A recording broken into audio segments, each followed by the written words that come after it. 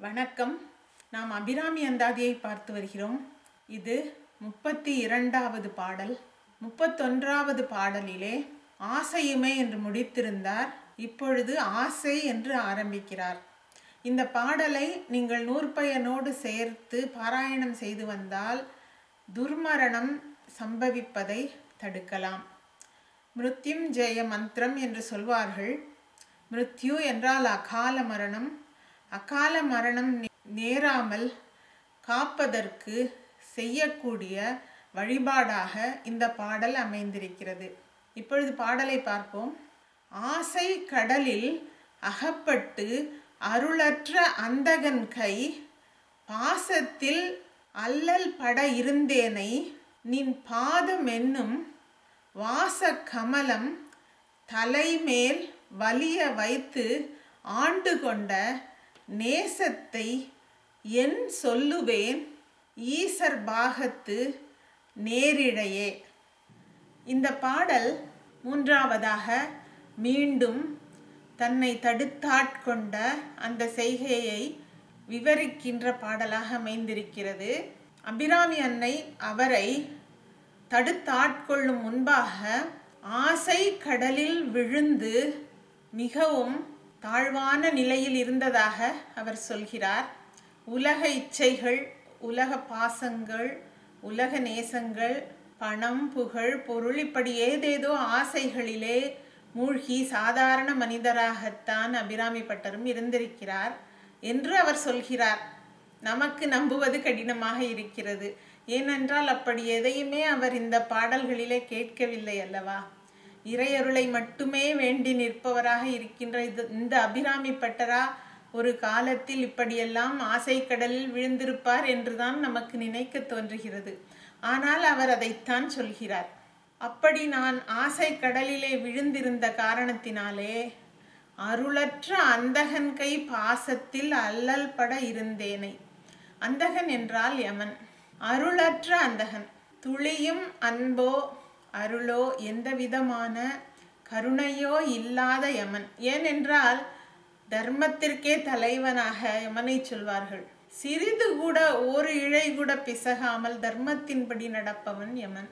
அவன் எப்படி அருளோ கருணையோ காண்பிக்க முடியும்? அவன் உயிரை எடுக்க வேண்டும் என்றால் அன்று எடுத்தேதான் ஆக வேண்டும். இவர் நல்லவர் இவர் கெட்டவர் என்று பார்த்து அவனால் உயிரை எடுக்க முடியாது. அப்படிப்பட்ட அந்தகன் என்னை அகாலத்திலே கொண்டு செல்ல இருந்தான். அவனிடம் மாட்டிக்கொண்டு அல்லல் பட வேண்டியவனாகத்தான் நான் இருந்தேன். நின் பாதம் என்னும் வாச கமலம் தலைமேல் வைத்து, உன்னுடைய பாதங்களாகிய மனம் பொருந்திய கமலம், தாமரை பூக்களை போன்ற வாசனை பொருந்திய உன்னுடைய பாதங்களை என் தலை மீது வைத்து என்னை ஆட்கொண்டாய் என்று சொல்கிறார். வலிய வைத்து என்பதை நாம் கவனிக்க வேண்டும். இவர் போய் அம்மா நான் உன் பாதங்களில் சரணடைகிறேன், என் தலையிலே உன் பாதத்தை வைத்து எனக்கு ஆசி அருள வேண்டும் என்று இவர் சென்று கெஞ்சி கூத்தாடி வாங்கியதல்ல. அன்னையே வலிய வந்து இவர் மீது அன்பு கொண்டு இவர் தலையிலே தன் பாதத்தை வைத்து ஆசீர்வாதம் செய்ததாக இங்கே சொல்கிறார். அப்படி என்றால் இவர் எவ்வளவு தவசீலராக இருந்திருக்க வேண்டும்? அன்னையே இவரை தேடி வந்து இவரிடம் அருள் பொழிகிறாள் என்றால் தவமும் ஒரு காரணம், இவரிடம் இருந்த தமிழும் ஒரு காரணம். என்றுமே இறைவன் தமிழ் மீது ஆசை கொண்டு அடியார்களை தேடி வருபவன் அல்லவா? எனவே அபிராமி அன்னையும் இவருடைய தமிழின் மீது ஆசைப்பட்டே இவருடைய தலையிலே தன் காலை வைத்து ஆசி வழங்கி இருக்க வேண்டும் என்றே நமக்கு தோன்றுகிறது. எனவே வலிய வந்து ஆட்கொண்ட அன்னை, அந்த நேசத்தை என் சொல்வேன். அந்த அன்னையின் நேசத்தை, பாசத்தை, அன்பை எப்படி விவரிக்க இயலும்?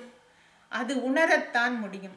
இறைவனுடைய பாசம் என்பதை நம்மால் உணரத்தான் முடியும். அதை சொல்ல முடியாது, அதை வெளியே நிரூபிக்க முடியாது, அதை பிறரிடம் இதோ பார் தெரிந்து கொள் என்று காண்பிக்க முடியாது. எனவே என் சொல்வேன், எப்படி சொல்வேன், நான் எப்படி அதை விவரிப்பேன் என்று திகைக்கிறார்.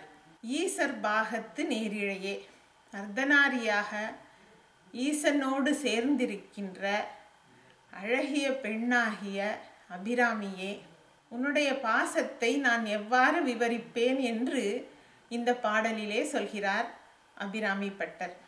ஆசை கடலில் அகப்பட்டு அருளற்ற அந்தகன் கை பாசத்தில் அல்லல் பட இருந்தேனை நின் பாதம் என்னும் வாச கமலம் தலைமேல் வலிய வைத்து ஆண்டு கொண்ட நேசத்தை என் சொல்லுவேன் ஈசர் பாகத்து நேரிழையே. மேலும் அபிராமி அந்தாதியை அடுத்த பகுதியில் காண்போம். நன்றி, வணக்கம்.